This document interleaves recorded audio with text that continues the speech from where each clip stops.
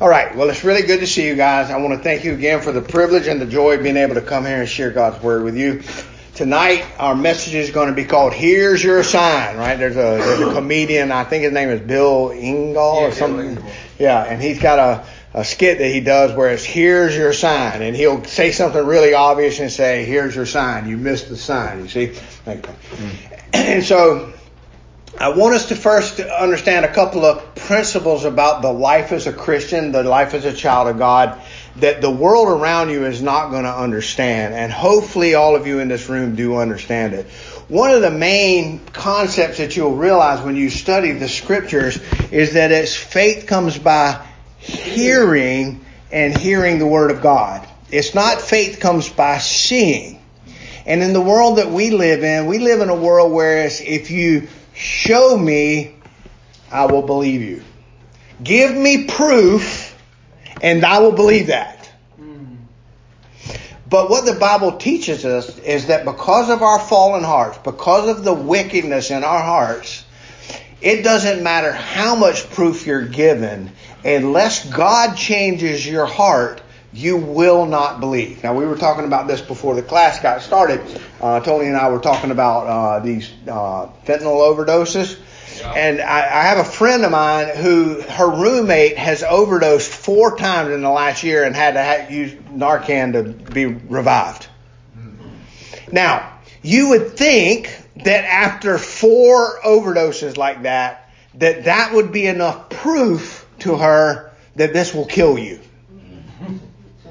And yet, what does she do?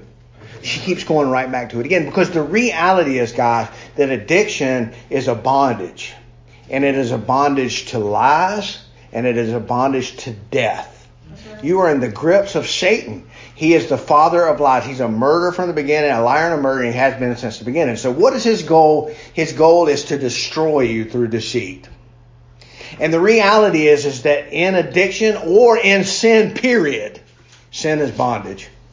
In sin, we are so blinded to the truth that no matter how much truth is given to us, we will not believe. Do you remember what Jesus said in the parable of Lazarus? Do you remember that? He said, "Oh, Father Abraham, please give me some water for my tongue." And Abraham basically said, "You're not going to get any relief. You're dead. You're suffering." He said, "Well, if you're not going to help me, at least go and tell my 5 brothers about this place so that they will not go here." And what was Abraham's response to the man in torture? Does anybody remember? He said, if they won't listen to my word, they would not believe if a dead man came back and told them. He said if one rose from the dead and came back and told them, they would not believe. Where is that at? It's Luke 16, I think. Don't quote me on that. That might be the prodigal son. It's Luke 15, Luke 16, somewhere along in there. It's in the parables in the Luke passages. But think about what he said. This man is suffering in hell, and he says, "Go and tell my brothers about this place so that they won't come here." And what did Abraham say? If they have Moses and the prophets. That's what he said. They have Moses and the prophets. If they will not believe them, they would not believe if one came back from the dead. And so the reality is, guys, no matter how much truth you're given, no matter how much proof you're given, you will not believe unless the grace of God is at work in your heart and in your life. You will not believe. So think about it. Think about all of the AA, NA meetings that you've ever been to. What's the Christian recovery group called? Celebrate Recovery. Think about all of those that you've ever been to. And you hear all of these people stand up and give you all of these wonderful stories about how they're sober. They've been sober for this long. And how life is so good now that they're sober. And they did it. They've accomplished this goal. And here you are sitting there going, who cares? Like, it's kind of nice to hear a happy story. But how does that apply to me? And the truth of the matter is, no matter how many happy stories you're given, no matter how many proofs you're given that God can keep you sober, unless the Word of God and the Spirit of God work in your heart, you will not believe. Now, why do I say that?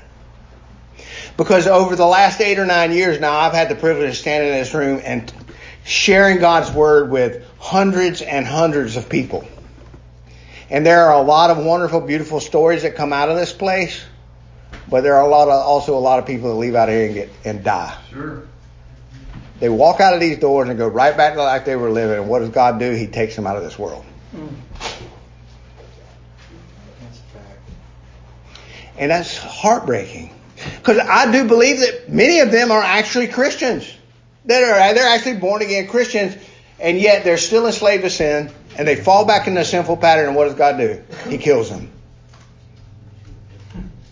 Think about the story of Ananias and Sapphira. You lied to the Holy Spirit. You bore false witness. You claimed that you were one thing and you live another way, and I'm not going to let you live like that. You're not going to take the blood of Christ and trample it under your feet. And it's serious, guys. This is serious stuff. And so I want to look at a passage of Scripture tonight because in the Bible, one of the concepts that you will realize as you read the Bible and study the Bible and grow in your knowledge of Scripture is this. Seeing is not believing. It is believing that is seeing. It's not show me and I'll believe you. God says believe me and I'll show you. That's right. Amen. And it's not seeing your friends sober. And it's not seeing a life full of financial blessings and healthy lifestyles and not any of this. It's the gospel of Jesus Christ. That you are dead in your trespass and sin. And God, who loved us even when we were yet sinners, sent His Son to die for us on a cross. He took that death on the cross, buried it in the grave, and rose again from the dead to prove that His sacrifice was worthy of taking away our sins. And that by believing in the promise of God, you can have eternal life now and everlasting. And I got news for you. The message of the gospel is not God has a wonderful plan for your life. That is not the gospel. The gospel is you and I are sinners, and Christ Jesus died to save sinners. And if you believe on Him, you will not perish, but have everlasting life. And guess what, guys? When you read the Scriptures and you read of all of the people that believed on Him, they didn't have prosperous lives. They took up their crosses and they died with Him. But they didn't die in sin. They died proclaiming the gospel. And every one of you, when you leave this place one day, you're going to leave out here proclaiming something. You are either going to proclaim that Jesus Christ is Lord of your life, or you're going to proclaim that you want nothing else to do with Him. So let's look at this passage together. I'm going to read a lot of it just to get some context, but we're mainly going to focus on seeing is believing or signs, right? So let me catch up with you guys. Luke chapter 11. And we'll start in verse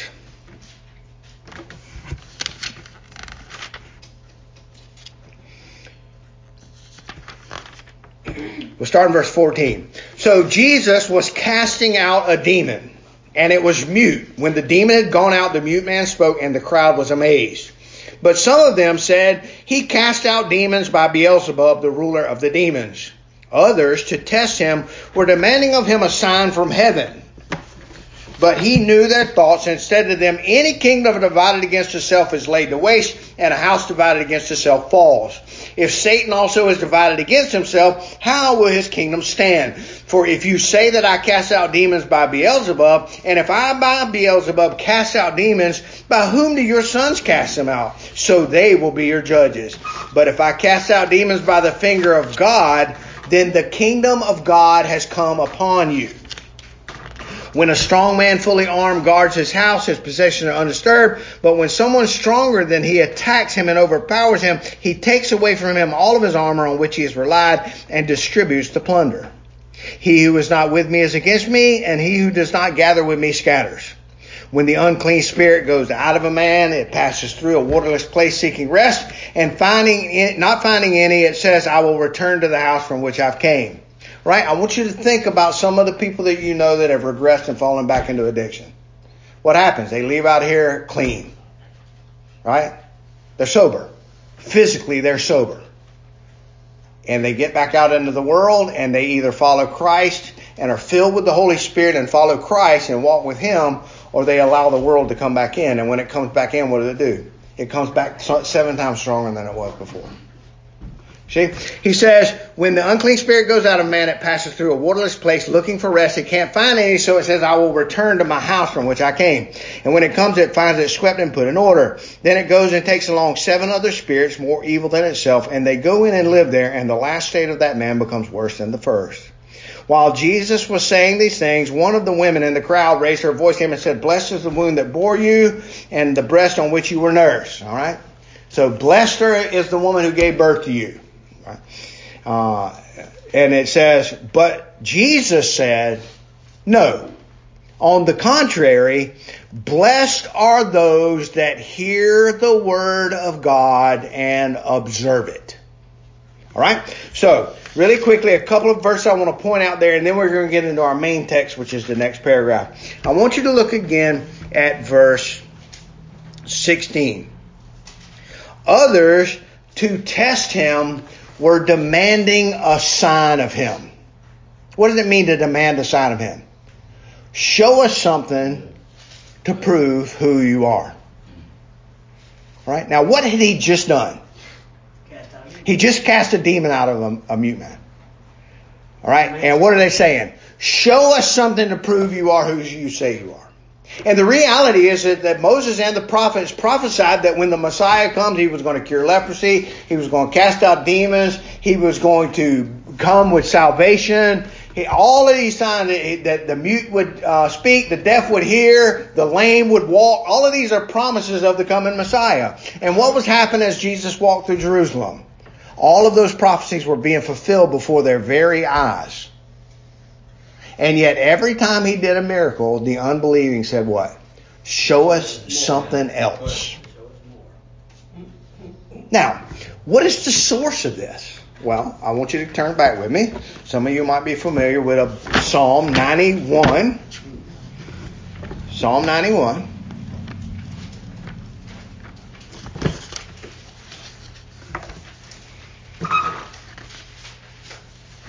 This psalm is a promise to those who put their trust in God, that believe Him and walk with Him, right? All right? And I want you to look at verse 11. For He will give His angels charge concerning you to guard you in all of your ways. So what is the promise? The one who trusts in God, what will God do? He will give you His angels to protect you and watch over you, right? They will bear you up in their hands, so that you do not strike your foot against a stone. You will tread on the lion and the cobra, the young lion and the serpent. You will trample them down.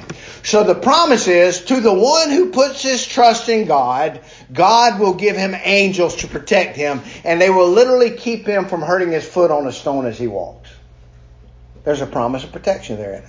All right? Now let's go back to our passage. But before we get to Luke 11, take a short, quick stop with me at Luke chapter 4 on the way back to Luke 11. Luke chapter 4, Jesus has been sent into the wilderness to be tempted of the devil. All right? Verse 9. Luke chapter 4, verse 9. So Satan led Jesus to Jerusalem and had him stand on the pinnacle of the temple, and he said, If you are the Son of God,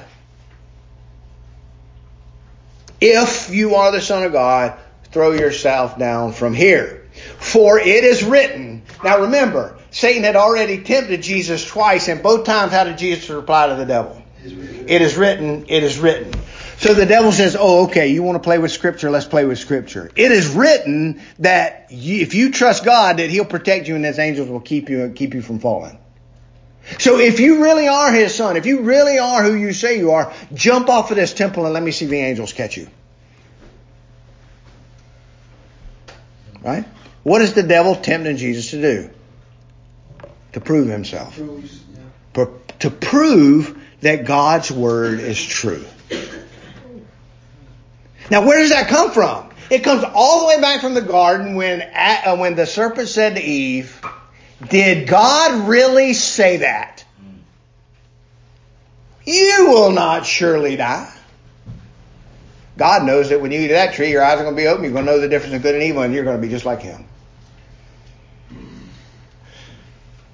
The devil from the very beginning has tempted man into doubting God's word. And once Adam fell, he lost the ability to trust in God.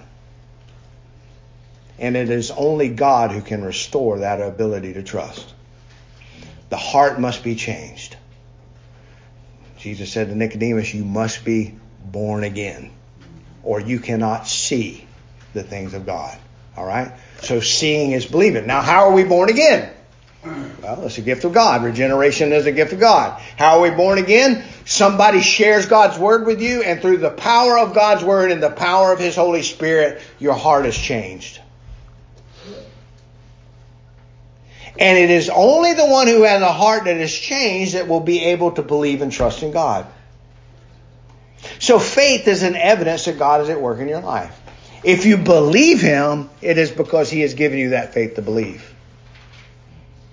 So what we're going to see now in this context of this passage we're reading here is the masses of the people do not believe him. The Sadducees, the Pharisees, the scribes, the Jews, if you will. Now, in that term, not all of Israel is Israel, right? There was a lot of believing Jews. Abraham, Isaac, Jacob, Moses, Noah. Like there was all. Well, Noah wasn't a Jew. He was before Abraham. But the point being is that all of these people were Jewish. David, Solomon. These were people that were Jewish that believed. So there were a lot of Jewish believers. But the mass of his chosen ones, the mass of his physical seed, when he came and lived among them and testified that he was the promise of the Old Testament, what did they do? They rejected him. What does it say in John 1:14? He came into his own, and his own, or actually 1:12. He came to his own, and his own people did not receive him. But to those who received him, to those who believed on his name, he gave them the right to become children of God. So, what is the proof that you believe him? Regeneration. What does regeneration look like? Seeing and believing. That's what regeneration looks like. You see God's word, you believe God's word, and you walk in God's word. Now, let's look, with all of that said, now we've set a context for the passage we're looking at tonight. Look at Luke 11, and let's look at those last few lines there. It says in Luke 11 and verse 29 through 36. This is going to be our main text for tonight. Look what it says. As the crowds were increasing, he began to say, this generation is a wicked generation. It seeks for a sign, and yet no sign will be given to it but the sign of Jonah. For just as Jonah became a sign to the Ninevites, so will the Son of Man be to this generation. The queen of the south will rise up with the men of this generation at the judgment and condemn them, because she came from the end of the earth to hear the wisdom of Solomon, and behold, something greater than Solomon is here. The men of Nineveh will stand up with this generation at the judgment and condemn it, because they repented at the preaching of Jonah, and behold, something greater than Jonah is here. No one, after lighting a lamp, puts it away in a cellar nor under a basket, but on the lampstand, so that those who enter may see the light. The eyes are the lamp of the body. When your eye is clear, your whole body is full of light. But when it is bad, your whole body also is full of darkness. I want you to pay very close attention to verse 35, and I want you to meditate and pray on this verse. Listen what it says. Then watch out, be careful that the light that is in you is not darkness. That is a heavy passage of Scripture. Be careful that the light that is in you is not darkness. All right, and then it says, if therefore the whole body is full of light with no dark part in it, it will be wholly illumined, and when the lamp illumines you with its ray, as when The lamp illumines you with its rays. All right, so let's get into this passage and see. The Jews were seeking a sign. What they were really seeking to do was to marginalize Jesus' effectiveness and influence among the people. This was the religious crowd. They wore all the right suits. They quoted all the right scriptures. They didn't smoke. They didn't drink. They didn't chew. And they didn't hang around with those that do. They always were at church on time. They got gold stars at Sunday school. And they were the holy, holy, holy people of that land. The problem is that their righteousness was a self-righteousness. Their righteousness was not to glorify God, but themselves. It was not a look at God religion. It was a look at me religion. You see? And Jesus came in preaching the kingdom. Jesus came in preaching the gospel. And that gospel and that kingdom is exactly contrary to the gospel and the kingdom of this world. This world tells you that the answers is in self-fulfillment, in self-satisfaction, in self-will, in self-righteousness. You do you. See? That's what this world says. God says it's about dying to you. The message of the gospel of Jesus Christ is completely contrary to the message of this world. And it was directly contrary to the very religion that these people were professing. Now, was Judaism the religion of God's people? Yes. If you go back and read Genesis, Exodus, Leviticus, Numbers, and Deuteronomy, you will understand that God gave them this religion as a way for them to be a light for the world. He said, you're going to be different than everybody else. You're going to dress different than everybody else. You're going to talk different than everybody else. You're going to eat different than everybody else. And you're going to act different than everybody else. You are going to be my light in a dark world. But instead of taking that religion that God had given them and glorifying God with it, they used it to glorify themselves. And then when that true religion was manifest in the flesh, the Word became flesh and dwelt among us. When Jesus came and walked among them, He was showing them that this is what God's intention was all along. To visit the widows and the orphan in their afflictions and to keep oneself clean from sin. That's what He says in James. True religion is this: to visit the widows and the orphans in their suffering and to keep oneself what? What does that passage say? To keep oneself clean, to keep oneself holy and separate from the world. True religion looks like taking care of those who can't take care of themselves and keeping oneself unspotted from the world. True religion is loving God and neighbor in that order. So it goes God, neighbor, self. The world teaches you to love self, then neighbor, and then if there's any left over, you can love God. And so Jesus is coming and showing them what true religion looks like. He's showing them what the truth looks like. He is literally wisdom personified. If you go back and read Proverbs 8, right, the wisdom personified, that is a description of who Jesus is. He is the walking manifestation of God's wisdom, God's truth, God's promise. And He's walking among God's people, and what are they doing to Him? Rejecting Him because they're only God's people on the outside. It is only those with a heart for God that can see God. You see how that works?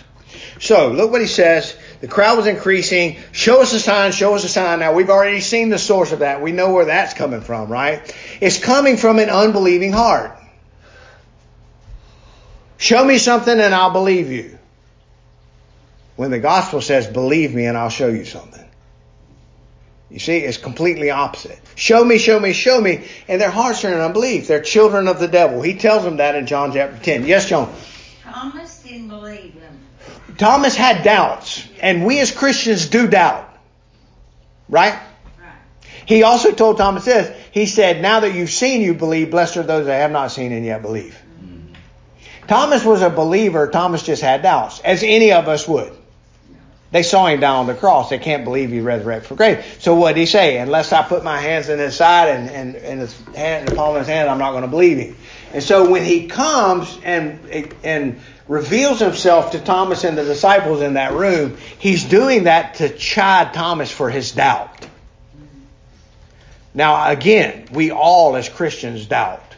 We all struggle with doubt. But when we struggle with doubt, that's not complete unbelief. That's the belief that is within us and the unbelief of the world around us colliding. All right, so how do we believe? Do we believe by seeing Jesus? No, we believe by hearing him. Now go back up and look at verse 28. Blessed is the woman that bore you and breast that you nursed on, but Jesus said, oh no. On the contrary, blessed are those who hear the word of God and observe it. Now notice this. What's another word for observe? Obey. Keep. But there's another word for observe too. It has to do with your eyes. See it. Blessed are those who hear his word and see it. It means observe in the sense of walking in obedience to it. But it is the one who sees the path that can walk the path. You see how that works? So look what Jesus said again. On the contrary, blessed are those who hear the word of God and observe it. And then it immediately goes into the people that don't hear the word of God and observe it. And what's so ironic about that is these are the very people of God. To the world around, everybody thinks the Jewish people are the most religious people on the face of the planet. They have all these crazy sacrifices and all these holy days and all of these laws and all of this ritual that they follow. These are some religious folks. They wear God's word on their forehead and on the tassels and on their wrists. They walk around with t-shirts with Bible verses on them. These are religious folks. But again, what's the problem? The problem is their religion is about glorifying themselves and not God. They profess religion, but they are truly unbelievers. And how do we know that they're unbelievers? Because they're asking Jesus to show them something so that they can believe him. The very manifestation of eternal truth is standing in front of them. And what do they say? Show us something else. That's not enough. Right? So look what he says. He says, this generation is a wicked generation and seeks for a sign. Now, what generation he's talking about? He's talking about the Jews. Well, what's going to happen to the Jews in 70 AD? Their complete, entire religious structure is going to be wiped off the map. For the last 2,000 years, the Jews have not been able to make a sacrifice. Because they hadn't had a temple to go and make one in. And the only place you can make a sacrifice is in the temple. So for 2,000 years, the Jewish people who observe the book of Leviticus that says without the shedding of blood there can be no remission of sin, they hadn't had any way to shed blood in the last 2,000 years. Oh my goodness. So all that sin just built up. Huh? All that sin is just built up. No, because it is not the blood of bulls and goats that It's the blood. it's the blood of Christ. But they don't believe that, right? No, they don't believe So that. they still believe. Why do you think they want to build a temple back over there in Jerusalem? So they can reinstitute their religion. But if you read the book of Hebrews, the book of Hebrews is so clear that there's no going back to that. If you go back to that, you're treading over the blood of Christ. Yeah, I got that. There was only one sacrifice that mattered, and it was the blood of the Son of Jesus. It was Jesus' blood on that cross. That's the only sacrifice that matters. All right, so this generation, but he's also talking about we're a generation as well. Did you know that the Bible teaches that there are two ages? There's only two ages in the Bible. This age and what? The age to come. Two ages. So this whole age can be considered a generation, can it? Yeah. And then there's going to be a regenerate generation, which is going to be the eternal kingdom. And what does he say? This generation is a wicked generation because it's seeking a sign. Now, I can tell you this.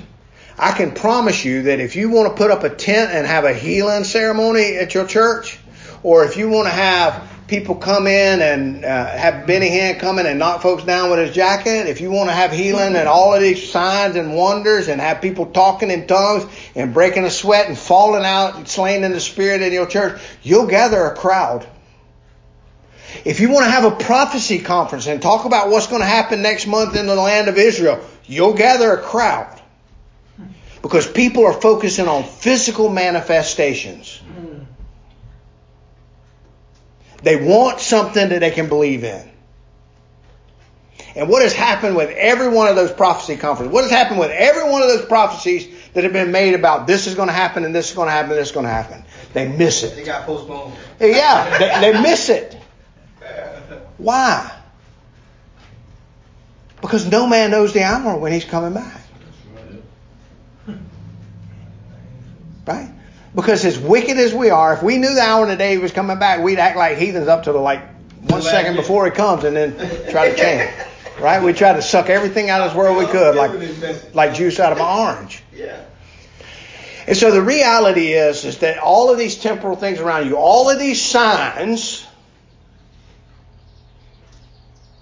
actually lead to more unbelief. Because the more you see what you say. Show me something. I need more. Show me something else. Because what you win them with is what you keep them with. That's right. And if you win them with babbling in tongues and being slain in the Holy Spirit and healings and signs and gifts, spiritual gifts, you win people with all of that. You got to keep them with that. Amen. So you offer a gospel, you offer a prophecy conference, or you offer a healing conference, and you're going to have people busting the doors down to get in there and see it. But you get to just an old plain Jane pastor who wants to open up the scriptures and go verse by verse and teach you what the Word of God says. You don't get crowds for that. That's Right? Yeah. And people get sleepy in the service and they fall asleep because it's kind of boring and he's really not doing nothing but just standing up there talking. Right? You see what I mean? Right? I mean, listen, I'm guilty of it myself. I got caught the other day nodding off in church. The piano player saw me. And after church, he said, "You must be tired because I seen you nodding off with the preacher talking." And I said, "Well, how did you see me? You was in front of me." She said, "I got up and went to the bathroom." I said, "Well, you got up and went to the bathroom during the church." And she said, "Well, I had to go to the bathroom." And I said, "Well, I had to nod off." But she convicted me, and since then I hadn't nodded off in church anymore because I know there's somebody watching me in the church. The reality is I should be interested spiritually in what's being professed in our pulpit and not be sleepy. The physical reality is that I stayed up till 1 o'clock the night before watching a movie on Amazon Prime instead of being in bed because I'd worked all day and I was tired. You see? Yeah. And so I'm not making any excuses for my spiritual lethargy. What's that word, Tony? Lethargy. Yeah, there you go. Lethargy. That's just a big fancy word for I was sleepy. All right. So you get the point. The point is that you can keep, listen, you bring in let's get Third Day to come and have a concert at our church. That's a generation before y'all. Y'all might not know who Third Day is. But let's get, Benny Hinn and the Wailers band to come in and play a concert at our church. And you'll have 3,000 people pay for tickets and come there and watch. You get people come in and give testimonies. Get Christian comedians to come in and do a play or a skit or something. Boy, you'll have all kind of a crowd there. But on Sunday night, when the gospel's being preached, they're empty. Why? Because there you are hearing the Word of God. You're not seeing it. But in order to truly see the Word of God, you have to hear it. Now look what he says. He says, "For just as Jonah became a sign to the Ninevites, so will the Son of Man be to this generation." All right? So, who's the Son of Man? Jesus in the flesh. And he is comparing himself to who? Jonah. Now, what is the difference in him and Jonah? The difference in him and Jonah is, number one, Jonah didn't want to go do what God told him to do. Jesus always sought to do his Father's will. But Jonah was a prophet of God. What is a prophet? Someone who does what? Speaks for God. And what was he commanded to do? To go to Nineveh and preach to the Ninevites. So he's from a foreign country. He has to go to another country to preach. What is Jesus? He's a prophet of God from a foreign country. What do I mean by that? Where's Jesus from? Heaven. And he's come to the earth to preach that same message to those people. What is the message that he's come to preach? Repent, for the kingdom is at hand. Not God has a wonderful plan for your life and I accept everybody at the table. Right? Judas was not accepted at the table. Jesus said, get up and go do what you got to do. He accepted Zacchaeus, didn't he? But what had Zacchaeus said? If I've taken anything from anybody, I'm going to make sure that I restore it full. What was he doing? He was applying the law to his life. The command was in the Old Testament that if you stole from your brother, you had to return to him 4 times what you stole. Remember that? Remember David stole Bathsheba from Uriah, and how many of David's sons died? Right? He had to pay back for what he had done. And so what did Zacchaeus say? If I've taken anything from my fellow man, I will pay it back 4 times. And what did Jesus say? Salvation has truly come to this son of Israel today. Why? Because he heard the message of Jesus. He heard about Jesus. And he followed Jesus. And he repented of his sin. And he walked with Jesus. The gospel has always been repent, for the kingdom is at hand. And the true child of God, the true sheep, do what? Hear the shepherd's voice. What are these people right here doing? They're rejecting the shepherd's voice. What did the Ninevites do?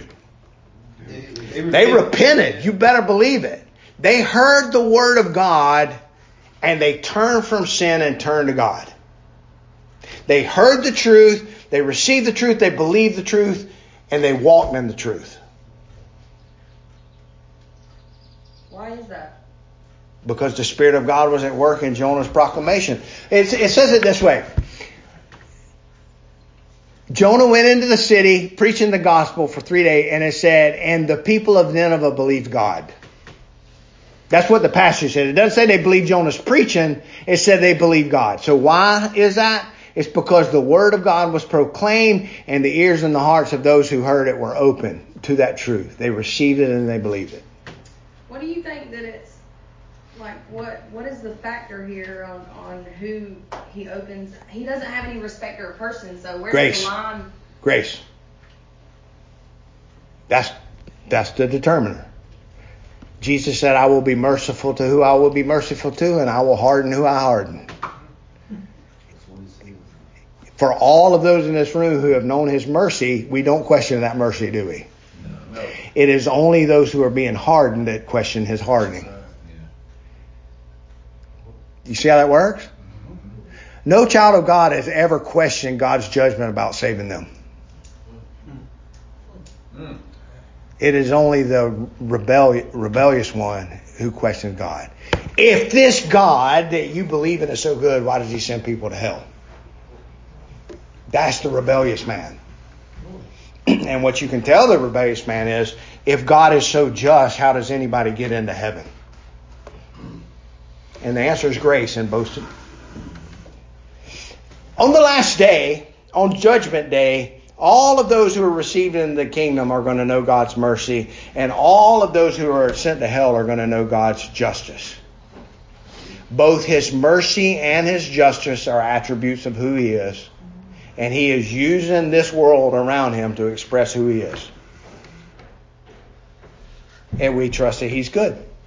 You say, well, that's not fair. And you know what Paul would say to you when you say that's not fair? He'd say, who are you, O man, to answer back to God?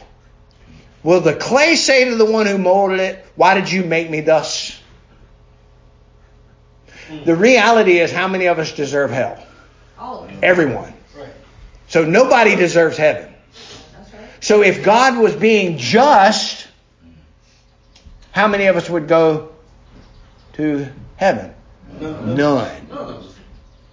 But in Christ and on the cross, we see both God's justice and his mercy. He took the justice we deserved and poured it on his son so that we could have a mercy that we could never earn. Amen. Yes? Can you say that those with the stronger beliefs might have more doubts? Those with stronger belief have more doubt. I think that as we grow in our faith and our knowledge of the Word of God, of God's promises, we become more aware or more sensitive to the sin and the doubt that's still within us.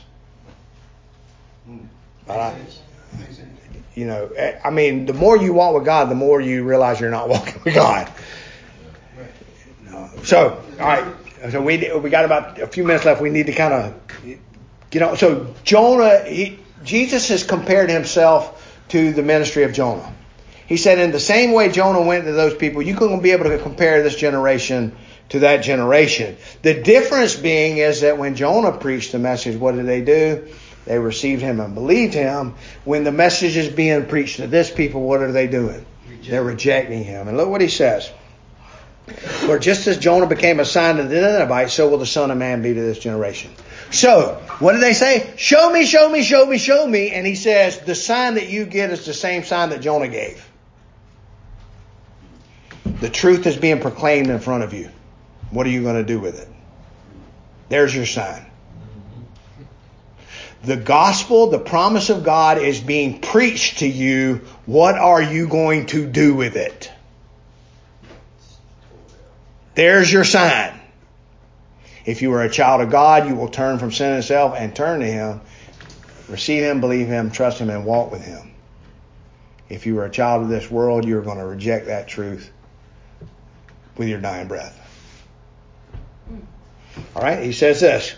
The queen of the south will rise up with the men of this generation at the judgment and condemn them, because she came from the ends of the earth to hear the wisdom of Solomon, and behold, something greater than Solomon is here.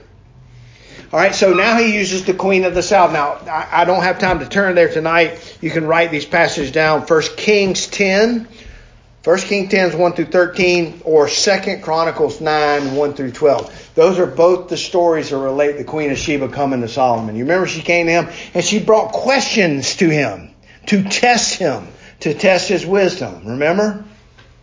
And she said, not only are you who they say you are, but your wisdom and your kingdom far exceeds anything that they've told me. What did you say it was? It's 1 Kings 10, 1 through 13, and 2 Chronicles 9, 1 through 12. All right? So, the queen came to test Yahweh's king. Who was Yahweh's king at the time? Solomon. Now remember, the nation of Israel at that time, in the time of Solomon, that nation was at its pinnacle. It was the greatest it was ever going to be. It had conquered all of the land. God gave them all of the land that He had promised to them. They had conquered all of their enemies and they were at peace. Now the problem is that wise king, he did some unwise things, didn't he? He married some pagan women that brought their religion into all kind of stuff. But the point being, at the time when this queen come to visit Solomon, that nation was at its pinnacle. Now, I want to remind you of something. I'll turn there. You don't have to turn there. But in the book of Romans, Paul says something about the children of Israel. He says this. In Romans 9, he says, I wish for my sake I were accursed, separated from Christ for the sake of my brethren and my kinsmen according to the flesh, who are Israelites, to whom belong the adoption as sons, the glory of the covenants, the giving of the law, the temple, the services, and the promises. Whose are the fathers, and from whom is the Christ according to the flesh overall. So what is he saying? There is a privilege that the children of Israel had. They were given the covenants of God, the promises, the laws, the rituals, the religion, everything. God fenced them in and said, you are my peculiar people, my chosen people, a peculiar nation, a holy people. Remember what he told them? He said, I'm not choosing you because you're the best. I'm choosing you because you're the smallest. And I'm going to fence you in with these promises, these truths, these rules, and you are going to be my people. And from you is going to come the Messiah. And so at the time of Solomon, all of those promises were being fulfilled to the people. They were to be a light to the world. Who comes to them? This queen of Sheba. Do you remember the Ethiopian eunuch that came up to Jerusalem to worship? A lot of people think that they were kind of related. That Sheba went back down into North Africa and shared those messages with the people down there. Some of the people down there became believers. But the point being is this. It said the queen of the south is going to rise up with the men of this generation. So at the resurrection on the final day, who is being risen? Everybody. Both the evil and the good. The goats and the sheep are all being raised. And what it's saying is, Jesus is talking to these Israelites, and he's saying the Ninevites and the queen of Sheba are going to condemn you. Now, they're not going to be the ones that say you're going to hell, but they will, in a sense, judge the Israelites. Why? Because when the same message was given to them, they repented and believed. And yet the Israelites, the promised people of God, rejected the message. And so what is he saying? He's saying those wicked people that you think are so wicked, those goy, those dogs, the nation around you, the Gentiles, they heard the message and believed. Now the scriptures do teach us that in the last days that there are going to be a lot of natural, physical children of Abraham that are going to hear the gospel and receive it and believe it. Matter of fact, the way it says it is that the Gentiles are going to receive the Messiah, and it's going to provoke them to jealousy. They're going to be like, wait a minute, that's our Messiah. And they're going to turn back. But so all of God's people will be saved in the end. But it says this, verse 32, the men of Nineveh will stand with this generation at the judgment and condemn it, because they repented at the preaching of Jonah, and behold, something greater than Jonah is here. All right, let's finish this passage up. No one, after lighting a lamp, puts it in a cellar or under a basket, but on a lampstand, so that those who enter may see. What is the purpose of a lamp? Light, to light up a room, right? And so if we have received the light, if we've received the light, what is a true indication that we've received the light? The light of God shines through us. Huh? The light of God shines through us. Yeah, we become vessels of His light. You see how that works? God did not give you the gospel for you to clothe it in darkness. He gave you the gospel so that it can shine through you. And then he says this. No one, after lighting a lamp, puts it away in a cellar or under a basket, but on a lampstand, so that those who enter may see the light. So if I truly am a child of God, right, I'm not going to be ashamed of the light that's within me. I'm going to go out and shine in a dark world. Amen.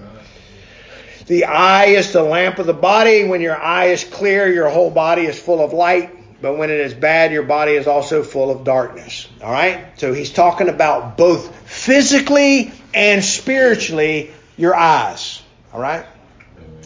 There's probably not a single one of you in this room that at some time in his life has not relied on Visine. Why? Because when you go to work, you put that Visine in to let people know not let people know what you have actually been doing. Your eyes reflect what's going on. Right? They're glazed over, your pupils are dilated. When I was in hospital corps school in the Navy, one of the first things we learned was the acronym PEARL. Pupils equal and reactive to light. That was the acronym. So when I come up on an unconscious person, I open up their eyes and shine a light in their eyes, and what happens to their pupils? When the light hits it, what happens? They shrink. Right? So a healthy person is pearl. Their pupils are equal and reactive to light. If I come in and you lay down on the floor and I open up your eyes and one pupil is that big and one pupil is that small, it tells me that there's some brain damage. Something's wrong. If I shine that light into your eyes and there's no reaction, what does it tell me? You're blind. You're brain dead, or something is wrong. Your body is not working the way that it's supposed to be. Wait, hold on. Wait a second. Realize. Okay, so I got a question about that. I know this doesn't have this much to do. I looked in the mirror one day, and one of my pupils were getting the other one. Were you on drugs? No.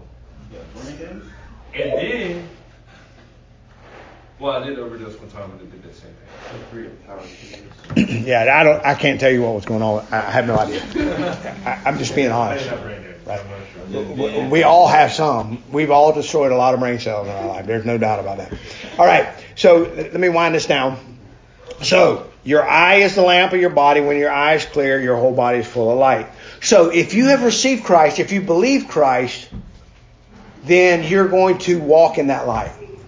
It's going to be an evidence of who you are. All right? What did James say? He said, I'll show you my faith by my works. Because I am a believer, it had played out in my life. The eyes are an expression of the soul. I can look at someone's eyes, and when they're happy and they're in love, they're all glittery and happy. When they're tired and sleepy at church, their eyes are drooping. You see what I'm saying? Like, there are physical expressions of what's going on in your eyes to tell you what's going on in your body. If your eyes are full of love and joy and peace and patience and kindness and goodness and gentleness and meekness and self-control, then who is in charge of your heart and your mind? The Holy Spirit. If your eyes are full of jealousy and envy and strife and heresy and sedition and drunkenness and carousing, then who's in charge of your life? You see how that works? All right. Now, look what he says in verse 35. Watch out that the light in you is not darkness. What does that mean? It means that there are a lot of fake people walking around. Now, we like to think when we're walking in darkness that, oh, I'm not such a bad person. There's actually some good in me. And you just can't see it because there's a lot of dark on the outside. What did Jesus say about that? No. If the light is in you, it's coming out of you. Stop fooling yourself. You're not that good. You see how that works? It don't work the opposite way. There are a lot of people who are fake religious people that try to put on an external light when internally they're full of darkness. Now, it can't work the other way around. It don't work the other way around. If God's light is in you, it's coming out of you. That's right. So the passage there that says, watch out that the light in you is not darkness, is basically Jesus' way of saying, check yourself before you wreck yourself. Don't deceive yourself. You see what he's saying there? And then he says this, if therefore your whole body is full of light with no dark part in it, it will be wholly illumined as when a lamp illumines you with its rays.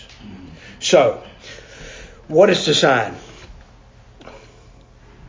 The source of blindness is unbelief. And we need to understand that. And what is this gospel message? What is this truth that we are to believe? Last passage I promised, God, I'm a Baptist, but I say that a lot, but I really mean it this time. Turn with me to Acts. All right, turn with me to Acts. And let's look at Acts chapter 26. Acts chapter 26. And verse 21. Well, actually, Acts 26 and verse 12. Acts 26:12. So while engaged as I was on a journey to Damascus with the authority and commission of the chief priests at midday, O king. All right, so this is Paul standing in front of King Agrippa giving his life testimony. Now listen to what he says. O king, I saw on the way a what? Light from heaven, brighter than the sun, shining all around me and those who were journeying with me. And when we had all fallen to the ground, I heard a voice. So what did he do? He saw a light and he heard a voice. And he said, in Hebrew dialect, Saul, Saul, why are you persecuting me? It is hard for you to kick against the goats. And I said, who are you, Lord? He knew who it was. Amen. He knew who it was. He addressed him as Lord. And the Lord said, I am Jesus whom you are persecuting. But get up and stand on your feet. For this purpose I have appeared to you, to appoint you a minister and a witness, not only to the things which you have seen, but also the things that will appear to you. Not only are you going to preach about the things you have seen, but are you going to preach about more things that you are going to see? Because believing is seeing. And he said, rescuing you from the Jewish people and from the Gentiles to whom I send you. Now look at verse 18. To open their eyes so that they may turn from darkness to light and from the dominion of Satan to God, that they may receive forgiveness of sins and an inheritance among those who have been sanctified by faith in me. So what is the point of the gospel? Why was Paul called to be a preacher of the gospel? To open the eyes of those who are blind. He further emphasizes that in 2 Corinthians. Remember what he said? If the gospel is hid, it is hid to those who are in darkness, who the God of this world has blinded their eyes so that they might not see the glory of the gospel of Christ. So if you're in this room today and you truly are a born-again, blood-bought child of God, it is because God shined His light into your life. That's right. You received Him, you heard Him, you received Him, and you believed Him. That's right. And now He commands you to allow others to see Him in you. Remember, a part of your salvation, a part of your sanctification is the promise that you will be conformed to the image of His Son. You will become more and more Christ-like. And what do Christ-like people do? They share the promises of God with those around them. And what are the people around you going to do when you share that light with them? Most of them are going to spit on you and kick you and try to kill you. That's right. Right? So, seeing is not believing. Believing is seeing. Listen, guys, do not let your sobriety be the complete indicator of your salvation. Let the empty tomb in Jerusalem be the indicator of your salvation. That it's His promise fulfilled in you that keeps you safe. Not your sobriety, not you, not nothing about you. It's all about Him. Amen. Amen. Of Him, through Him, and to Him, to whom be the glory forever and ever. That's right. All things it's for of Him, through Him, and to Him are all things, to whom be the glory forever. Christ, our Savior. Amen. Father, thank you for this time we've had together. Forgive us for our doubts. Forgive us for our unbelief. Forgive us for our willful walking away from you and trying to keep your light from shining in our lives and the lives of others around us. Please help us to hear your word. Please help us to receive that word and believe that word. Help us to not only believe, but to see. In Christ's name we pray. Amen. Amen.